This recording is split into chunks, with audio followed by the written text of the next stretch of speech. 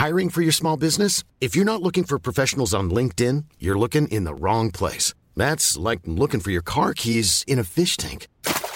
LinkedIn helps you hire professionals you can't find anywhere else, even those who aren't actively searching for a new job but might be open to the perfect role. In a given month, over 70% of LinkedIn users don't even visit other leading job sites. So start looking in the right place. With LinkedIn, you can hire professionals like a professional. Post your free job on linkedin.com/people today. Millions of people have lost weight with personalized plans from Noom. Like Evan, who can't stand salads and still lost 50 pounds. Salads generally for most people are the easy button, right? For me, that wasn't an option. I never really was a salad guy. That's just not who I am. But Noom worked for me. Get your personalized plan today at Noom.com. Real Noom user compensated to provide their story. In 4 weeks, the typical Noom user can expect to lose 1 to 2 pounds per week. Individual results may vary.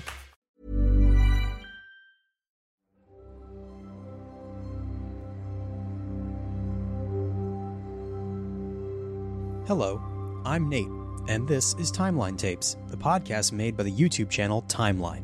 This is the show where we take some of our favorite documentaries and TV shows from our channel and turn them into podcasts so you can have them wherever you are. Last week we explored Stalin's role in World War II, and this week we're jumping into the ancient history of Carthage, the once dominant power of the Mediterranean. In part 1 we'll explore the rise of Carthage and introduce you to one of the greatest military strategists in history, Hannibal. The voice of this two-parter is Dr. Richard Miles of Cambridge University, who is on location examining the remains and evidence of Rome's equal.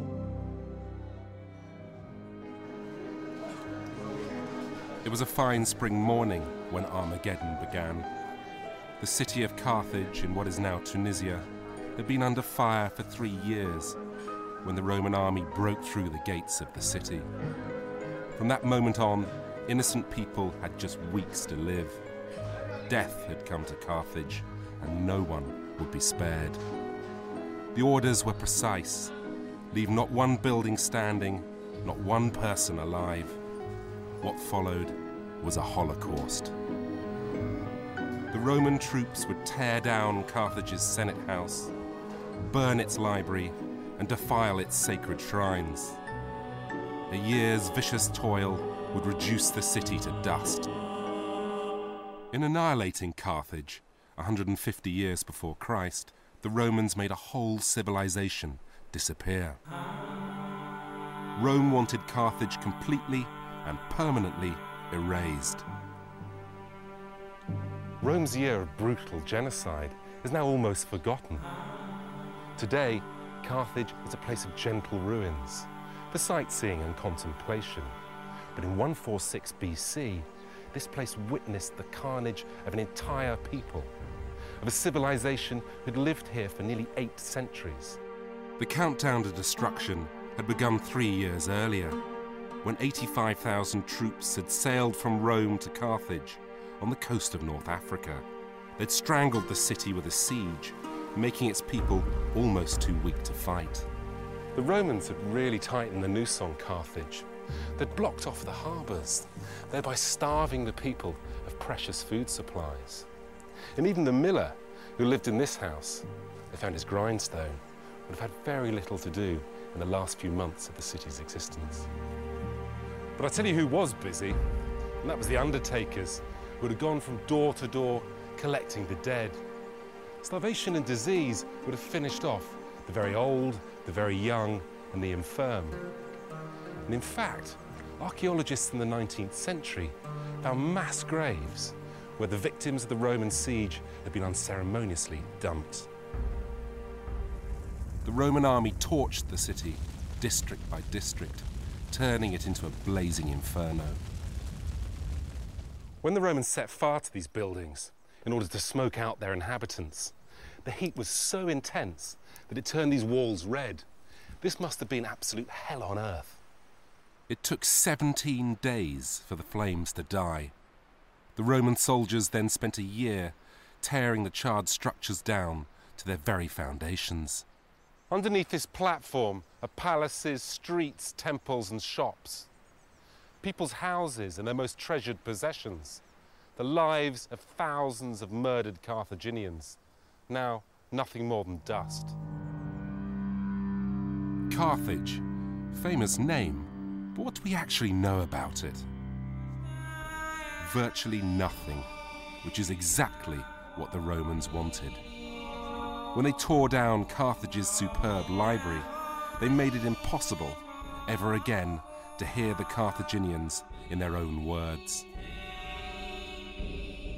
We're left with a history written by the winners, which has warped our entire view of the ancient world. We learned that Western civilization was built by Egypt, Greece, and Rome. But what I want to show is that leaving out Carthage massively distorts our own past. Carthage is sometimes pitied as history's noble victim, or despised as cruel, perverted, and weak. But that's not how I see it. I believe that Carthage was the tutor at whose feet Rome learnt the art of empire, so powerful that it stood in the way of Rome's greatness. Let me tell you a story of how the birth of one superpower demanded the death of another. I've been coming to Tunisia for over 10 years now, but I still find the Holocaust of Carthage utterly sobering. The Romans were lethally efficient, so there's almost nothing left of ancient Carthage now. But if you look hard, you can still see its ghosts. In the sprawling suburbs of modern-day Tunis, which show the sheer size of the old city foundations that lie directly below and cover 20 square miles. In today's white houses, just like the 6-story buildings of the ancient city, apart from their domes. In the faces of living people, many Tunisians today may carry the genes of the Carthaginians, mixed descendants of Middle Easterners and the Berbers of North Africa. Carthage had been built by the Phoenicians, master mariners from the Lebanon, merchants who founded the great maritime trade routes, the superhighways of the ancient Mediterranean Sea. And for an encore, they gave the classical world its first alphabet. But even they would soon be eclipsed by their African-born descendants, the Carthaginians. By 500 BC, Carthage was the richest metropolis the Mediterranean world had ever seen. Into its markets flowed precious metals, jewels, fine cloth, and spices. The crews of visiting merchant ships would have gawped with amazement at the shimmering white walls of the mighty harbours, the tiers of houses, palaces, and temples that led up to that great citadel gleaming in the morning sun. But more than their glorious metropolis, the Carthaginians' most lasting achievement was to invent the Western Mediterranean. Before they came on the scene, few nations knew how to navigate the seas, and most Mediterranean people lived in isolated communities. In their swift boats, the Carthaginians joined these disparate regions into an empire that ran from Spain and Corsica to Sicily and North Africa. The Mediterranean to them wasn't some void between countries, but the outline of an imagined continent. Their world was a series of coordinates on a map of the sea. Their vast commercial fleet of 700 ships became a seaborne conveyor belt. And as they sauntered around the Mediterranean basin, they settled towns on their trade route from Cagliari to Cadiz. Cities that cradled harbours, like Palermo with its superb working port. Carthage's empire combined land and sea in a single ecosystem. All over the lands they colonized, it was Carthaginian green fingers that turned a wilderness into fertile farmland. An army of potters spun amphorae out of clay to transport these riches round the sea. These containers were filled to the brim with olives and olive oil, grapes, wine, and grain, the staples of Mediterranean life even today. Carthage helped to create a trans-Mediterranean culture. I'm always struck as I visit the lands of the Mediterranean basin by the similarities in lifestyle from here in Tunisia to Sicily and Spain. Forget the idea of the Western Mediterranean as a European sea. In 500 BC, it was an African sea, run by its undisputed owners, the Carthaginians. Carthage was the lord of the Western Mediterranean. It had no rival. And Rome? Well, Rome was just a small city-state in central Italy. You wouldn't have even mentioned them in the same breath. We're all stuck with the Cecil B. DeMille version of Rome, a city of hulking white marble on a gargantuan scale. But in 500 BC, Rome was made of wood and mud. Hicksville on the banks of the River Tiber. A Roman Empire? Dream on. The story of Carthage forces us to see another side of the Romans. Not the upright lawgivers, but the thuggish upstarts. Not the flag bearers of civilization, but the ruthless wannabes. By 300 BC, Rome was punching and kicking its way to becoming a militarized state. Like some monstrous embryo with a destiny to fulfill, straining to be born. Rome had been feeling the heat. The islands off its west coast were all Carthaginian, just that little bit too close for comfort. In Sardinia, Carthage had riches on tap from its mines of silver, gold, copper, tin and zinc. The Carthaginians were greedy for land like this in southern Sardinia. The earth here is literally crammed full of precious minerals. And what's more, it's handily perched by the sea, ready to disgorge its metals onto the waiting Carthaginian ships. For over 300 years, the vast mineral wealth of Sardinia and Spain helped pay for the Carthaginian navy in its efforts to police the Mediterranean Sea and to keep it open for business. Halcyon days for Carthage, but they'd failed to hear the distant rumblings from Italy over the sea. Rome, that small, insignificant city-state, had, after a long series of bloody wars, subjugated the whole of central Italy. Rome was on the up, but still nothing more than a small regional power. Nothing for the Carthaginians to worry about, or so they thought. But Rome had become a contender. Its legions were creeping southwards, devouring land in their path, city by city, state by state. While the Carthaginians revelled in their success, envious eyes were beginning to size up their good fortune. From its humble beginnings, Rome's rise had been relentless. By the 3rd century BC, it had bulldozed its way through Italy with determination, luck, and overwhelming force. It wasn't long before the snarling supremacists of the land cast around for a new challenge: the sea. Carthage's days of having the Mediterranean to itself were over. By 275 BC, Rome had conquered virtually the whole of Italy, and now she started jealously eyeing up those lucrative southern trade routes which Carthage controlled. But before she could mount a serious challenge, she had to conquer the sea. Carthage's juiciest peach was Sicily, almost halfway between Rome and North Africa. Prime position for a violent tug of love. A chilly standoff gave way to Cold War. Carthage promised to stay out of Italy if Rome kept out of Sicily. But I get the feeling the Carthaginians didn't have a clue who they were dealing with here.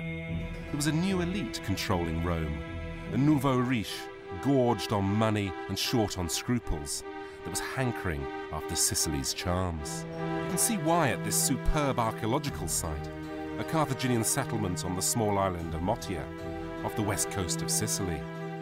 The community here was running a lucrative staging post for Carthaginian ships circling the Mediterranean. There were good reasons why Rome wanted Sicily so badly. Rome was governed by fear.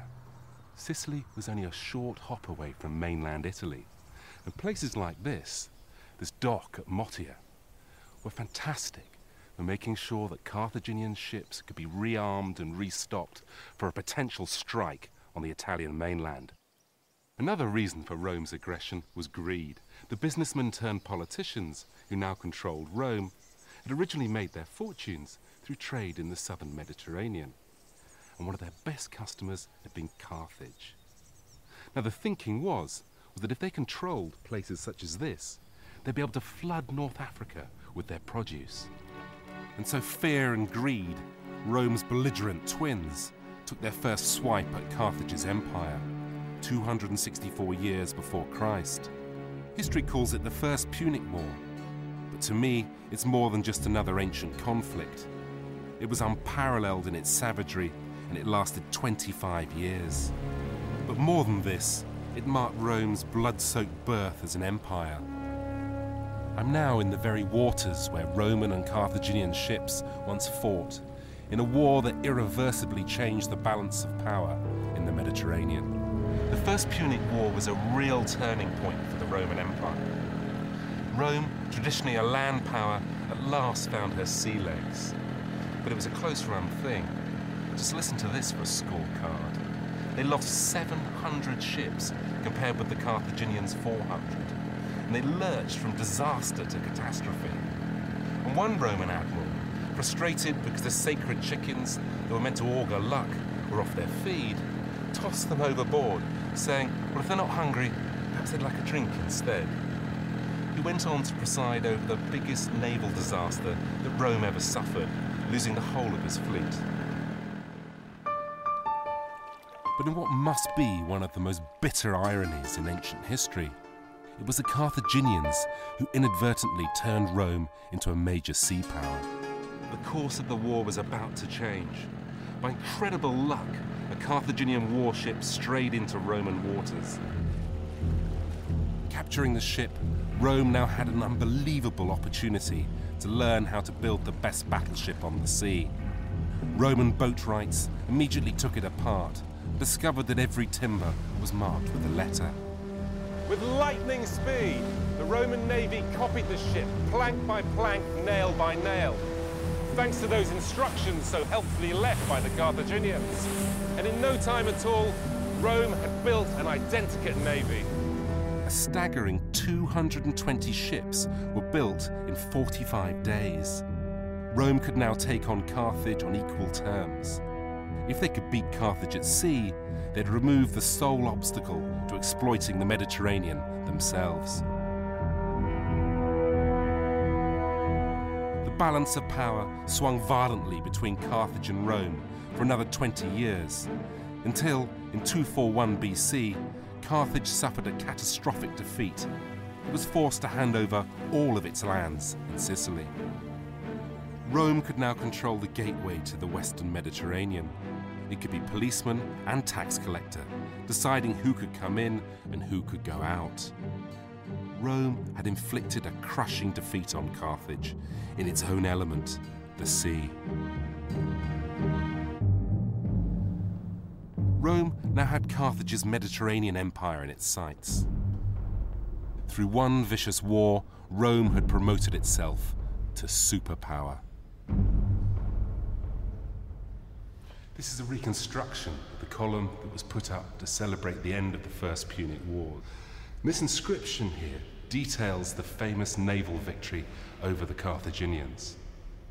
You have to understand that 20 years before, Rome didn't really have a navy, and now she had defeated Carthage, the queen of the Mediterranean Sea. And the Romans were immensely proud of this victory. They'd watched and they had learnt, and then they'd taken Carthage on in her own backyard, and they had won. How those Romans must have enjoyed watching the great superpower squirm. They forced Carthage to pay the equivalent of tens of millions of pounds in war indemnities. To add insult to injury, the Roman navy seized Sardinia the following year and extorted another voluptuous payment from Carthage. Then, with unbridled greed, Rome added new terms to the post-war treaty, arguing that the original ones were too lenient. These harsh terms and humiliations were felt keenly in Carthage, and Rome, by breaking the terms of her own peace treaty, was storing up big trouble for the future. Carthage was a furnace of resentment after its defeat by Rome. They'd kissed away a chunk of their empire to a bunch of upstarts. Now they were being leeched with extortionate fines. The young of Carthage hungered for revenge, and out of this fug of hatred and humiliation, vengeance was slowly taking human form. The young general, Hamilcar Barca, was sent to southern Spain to try and revive the Carthaginian fortunes, and he hit pay dirt. This earth, which is now exhausted after 2,000 years of exploitation, was once bursting at the seams with mineral wealth, not least of all silver, the bullion of the ancient world. And with that, Carthage can now pay back its debts to Rome and launch a serious challenge to its power. First, Hamilcar masterminded an extraordinary expansion in Spain, until Carthage commanded nearly all of the country. Then, he used this new wealth to redevelop the old Phoenician cities, like Cadiz here in the south, wresting away the hub of Carthaginian power from the Old Guard in North Africa. If the great and the good of Carthage thought that Hamilcar was going to bow to their will, then they were in for a shock. This Carthaginian adventurer had his own agenda. He built his own fine imperial capital and cheekily named it Carthage after the mother city. With its fine harbours, with its royal palace, and with its temple of Eschmoun, this was Carthage in Spain. Hamilcar and his heirs built up a belligerent rogue state that was just itching for a fight with Rome. And for the appeasers back in the old country, Costa del Carthage was dangerously out of control. And here we're in the territory of myth. Overbearing father, dutiful son. The boy swears an oath of eternal hatred towards the enemy in front of the altars of the gods, and he never, ever forgets. You need a backstory like that for the most famous general in history. This is not some schmuck in a flak jacket. This, dear viewer, is Hannibal. Now, Hannibal was Rome's worst nightmare. Here was a Carthaginian who was a brilliant land general. He cut his teeth in the hills of southern Spain, campaigning against the tribes. Now, he had a trick up his sleeve: 21 elephants. Now imagine 3 tons of African elephant flesh bearing down on you, full of Dutch courage from the wine which they'd been given to drink. But things didn't always go to plan. Sometimes these elephants attacked their own troops. And for that, each of the drivers was issued with a metal spike to drive through the skull of the elephant to kill it in its tracks.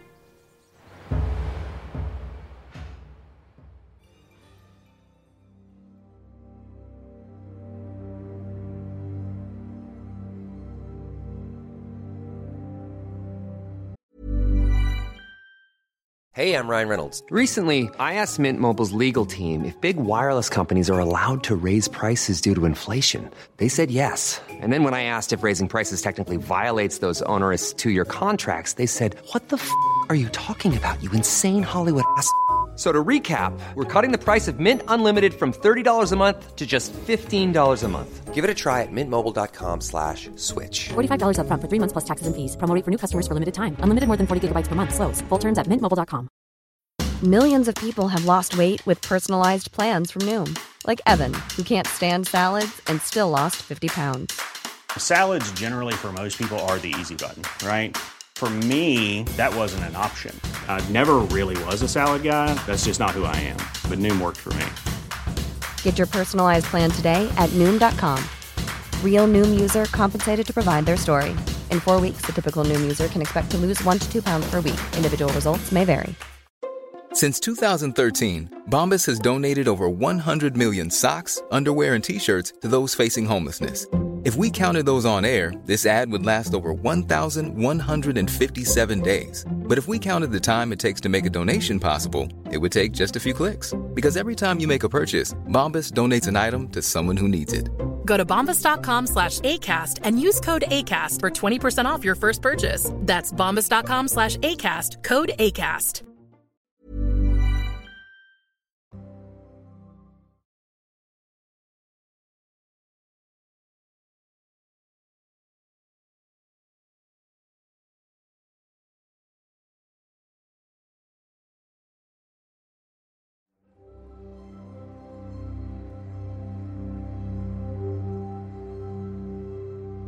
Welcome back to Timeline Tapes, where we're just learning about Rome's worst nightmare, Hannibal, and his army of war elephants. Now, Hannibal just loved doing what his enemies least expected. But this mercurial nature was often more fatal for his own side than it was for the Romans. Only one solitary elephant survived the epic journey, and he had to keep on stopping to recruit more troops because of his own huge losses. Now, much is made of Hannibal's pathological hatred of Rome, But I think that there were other, more vainglorious reasons for his behaviour. It's almost like he needed to attack his enemies, that he was up for the challenge, rather than it being part of some grand military strategy. Hannibal was a chancer, but he was a successful chancer.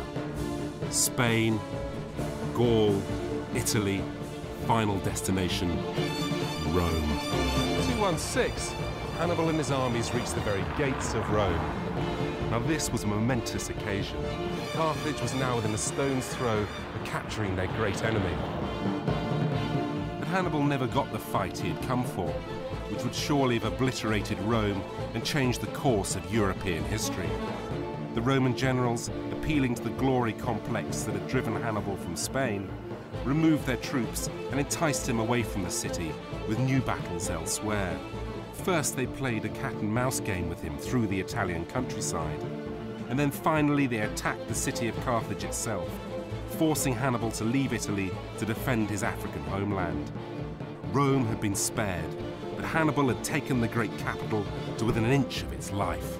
We should never underestimate what a traumatic event this was for Rome, and it was a trauma for which Carthage would pay dearly. When Hannibal sailed back to Africa for the first time in 30 years, I think he must have been shocked and dismayed. He found himself rejected by the very city in whose name he had fought. He had spent most of his life in Spain, and his fellow Carthaginians distrusted him. Instead of embracing him as a hero, the city's elders shunned him as a foreigner. They even tried to negotiate a secret peace treaty with Rome behind his back. And in 202 BC at Zama, the inevitable happened. The legendary Hannibal was comprehensively and soundly defeated by the Roman armies.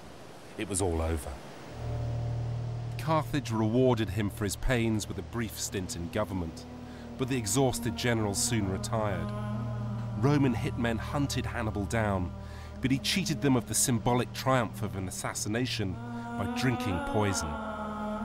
Even after his suicide, he lived on as a dark presence in the Roman imagination, as a mythical demonic power that could be drawn down for decades whenever Rome needed an enemy. Hannibal had taunted Rome with the spectre of its own death, and Rome could never forgive or forget. Carthage was made to pay. The pathetic remains of its mighty navy were set ablaze in sight of the city. All its overseas territories were confiscated, and it was handed a bill for billions of dollars in today's money that had to be paid to Rome over the next 50 years. Carthage had been resoundingly defeated. What I find amazing is that this was not the moment that Rome chose to wipe Carthage off the face of the earth, that it would wait for more than 40 years to raze Carthage to the ground, when there was no longer a viable excuse. But revenge for the Romans was a dish best served cold.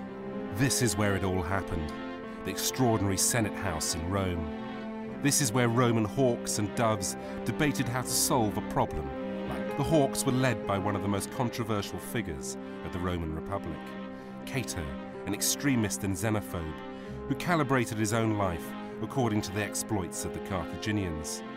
He wrote, "I first enlisted in the army at 17, when Hannibal was having his run of luck, setting Italy on fire." Unlike many of his senatorial colleagues who would have sat with him on these benches here, Cato couldn't boast an aristocratic lineage. But ever the self-publicist, he was keen for everyone to know what a modest lifestyle he had, working in the fields with his slaves and eating turnips for tea. Cato claimed that the lack of statues of him anywhere in Rome proved his extreme modesty. Others put it down to his repulsive appearance. Now Cato, this puritanical killjoy, loved to rail against the luxurious living of his senatorial colleagues. He had one senator dismissed for the heinous crime of kissing his wife in public. Now Cato reserved his most venomous hatred for Carthage. This veteran of the Second Punic War was adamant that Rome should have destroyed Carthage when she had the chance. And every one of his speeches ended with the deadly lines, "Delenda est Carthago! Carthage must be destroyed!" For the time being, Cato was just a malevolent shadow on the fringes of Roman politics. He had a powerful opponent, the aristocrat Scipio Nasica, who led the anti-war faction. Carthage is the whetstone of our greatness, Scipio reminded his colleagues. It was the esteemed rival that kept Rome sharp, and Rome, he argued, would fall into greed and complacency if it were to become a sole superpower. So the dove Scipio welcomed a strong Carthage to save Rome from itself. There should have been peace, but a miraculous renaissance in Carthage had the hawks on the warpath again. Their economy was booming. 10 years after their most wretched defeat, the Carthaginians had turned crisis into triumph.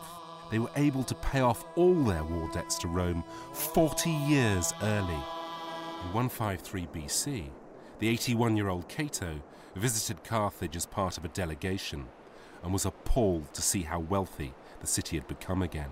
He even suspected that the Carthaginians were breaking the arms limitation treaties made 50 years earlier. This certainly wasn't the desired effect of all those punitive treaties. Imagine the sheer frustration of the man. Carthage simply wouldn't die. And for Cato, this dangerous rival now had to be snuffed out once and for all. Cold-shouldered in the Senate, Cato made a play for the people with a charm offensive to turn your stomach. He pressed the flesh, staged public games, stoked Rome's greed for Carthage's wealth, and manipulated the fear that had been a Roman habit ever since Hannibal had shaken the mighty republic by its neck. And Cato finished off every speech with his malevolent jingle, Delenda est Carthago, Carthage must be destroyed. Cato gave the performance of his life here on the rostra of the Senate. As he unfurled his toga, out dropped ripe, juicy figs. "Where do you think I got these from?" he said. "They're from a vibrant and over-prosperous Carthage only 3 days' sail away." The debate was won. Cato had managed to trump the enemy against whom he had been agitating for the whole of his life. From that moment on, Carthage was living on borrowed time. Cato was now just looking for the excuse he needed to justify destroying it. But Carthage had sensed the change in the wind over in Rome. It was not over yet. Now, on this small island in Carthage, there's been a wonderful discovery by the British archaeologist Henry Hurst. This was a secret naval facility for 180 Carthaginian warships. Now, this ramp that you can see here, and many others that would have been all the way round the island, led all the way down to the water's edge. And ships which needed to be rearmed and restocked would have been dragged up into the centre of the island. So when was this marvel of maritime engineering actually built? Well, the pottery that the archaeologists found on this site and underneath the structure itself dated it to the end of the Second Punic Wars, when Carthage had solemnly promised to only maintain a fleet of just 10 warships. So bitter old Cato's hunch had been right. Carthage, defiant in defeat, was rearming. 2 years after Cato's visit, in 151 BC, a fiery young leader swept into office in Carthage. His name was Hasdrubal. Before long, Hasdrubal was fighting to defend Carthage from a neighbouring kingdom's incursions. But in doing this, he rashly broke the terms of the peace treaty with Rome. The Romans now had the excuse they needed to wage war on Carthage. Rome sent a massive army of 85,000 men to within striking distance and laid down an ultimatum that Carthage completely disarm. Hasdrubal complied. Then the Romans made an outrageous new demand that the Carthaginians abandon their capital and stay out of the Mediterranean for all time.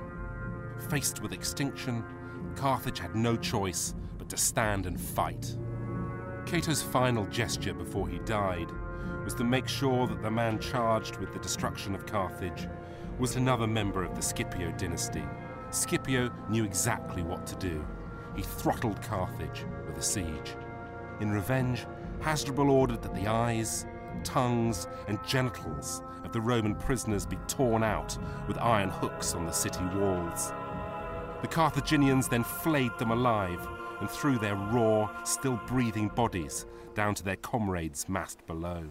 The time had come for the Romans to act. One fine spring day, Scipio's troops at last breached the gates of Carthage's harbour. And Scipio now ordered the final assault on the besieged city and its starving inhabitants. But first he rallied his troops with the following chilling words. All of you spread fear, flight and terror in this city of Carthage. And in the following days, his troops would follow his command to the letter.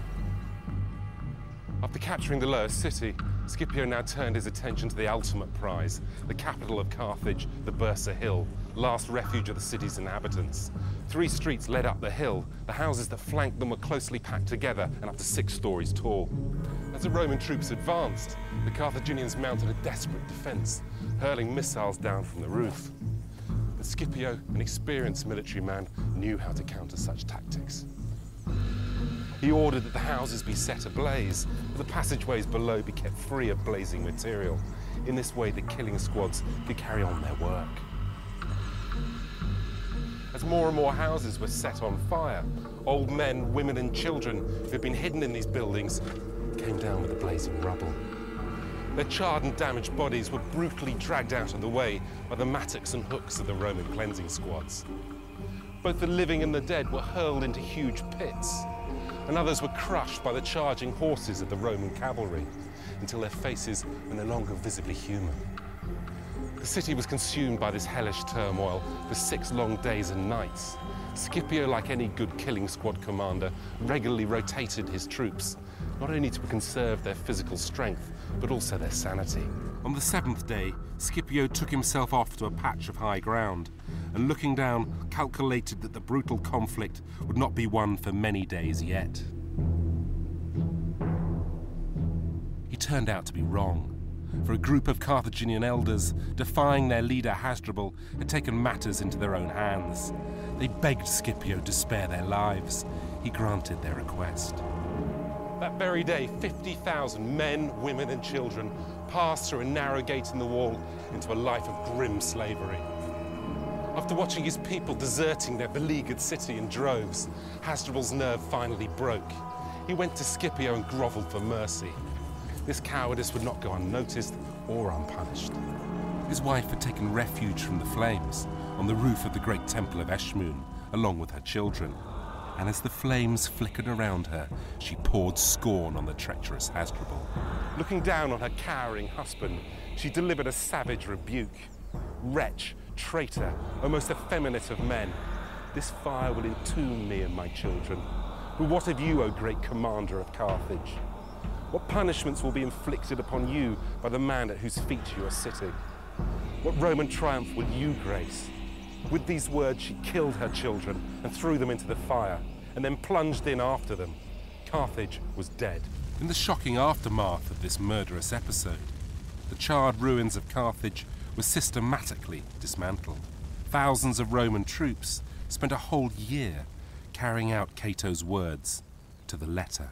In the modern world, Hiroshima and Nagasaki could be wiped out in a morning at the touch of a button.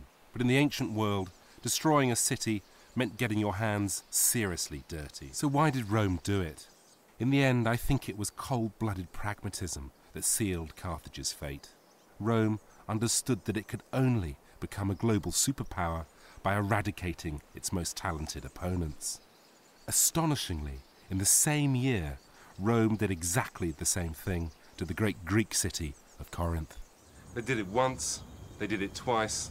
There was no need to do it a third time. This was an object lesson in Rome's absolute power.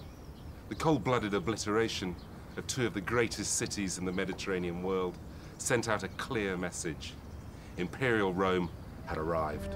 Things would certainly never be the same for the Mediterranean world again. Everything would now be run according to a grand imperial plan, and the Mediterranean would become Rome's supermarket. When they first fought, Carthage had been queen of the Mediterranean.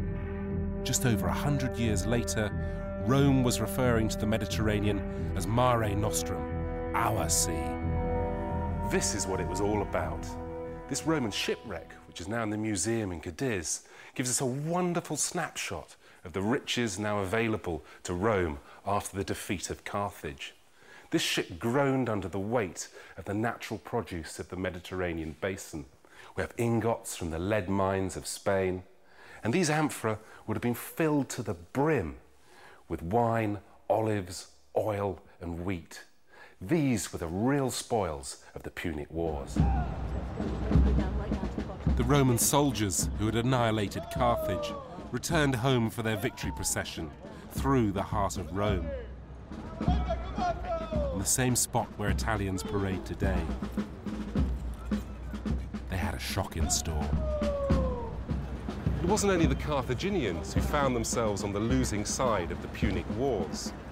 What did the peasant farmers who made up the backbone of the victorious Roman armies gain from 20 years of grinding military conflict?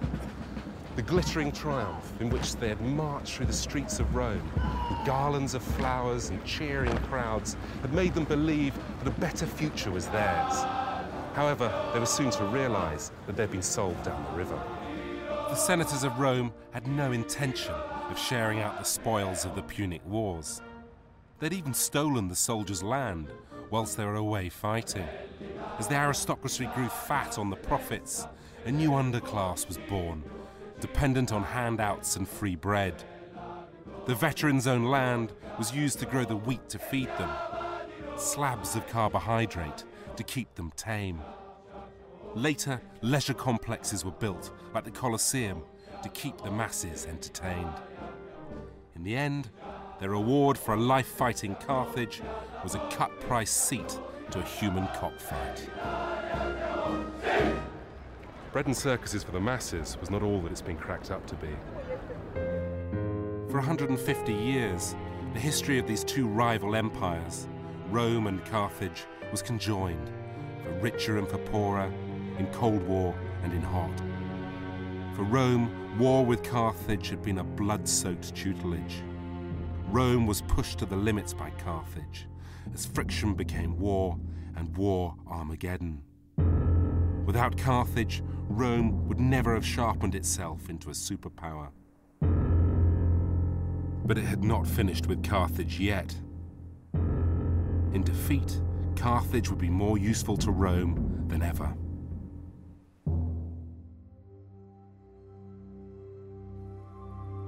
Thanks for listening to Timeline Tapes.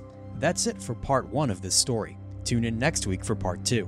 In the meantime, if you can't wait to learn more, just head to our YouTube channel, where we have hundreds of documentaries you can watch. If you want to reach out to Timeline Tapes, you can email us at timeline@little.studios.com, and you can also follow us on Instagram and Facebook. Those are both at TimelineWH. If you enjoyed the show, please subscribe, give us a 5-star rating, and write a review too. I've been Nate Fisher. This has been Timeline Tapes. Let's go down in history together.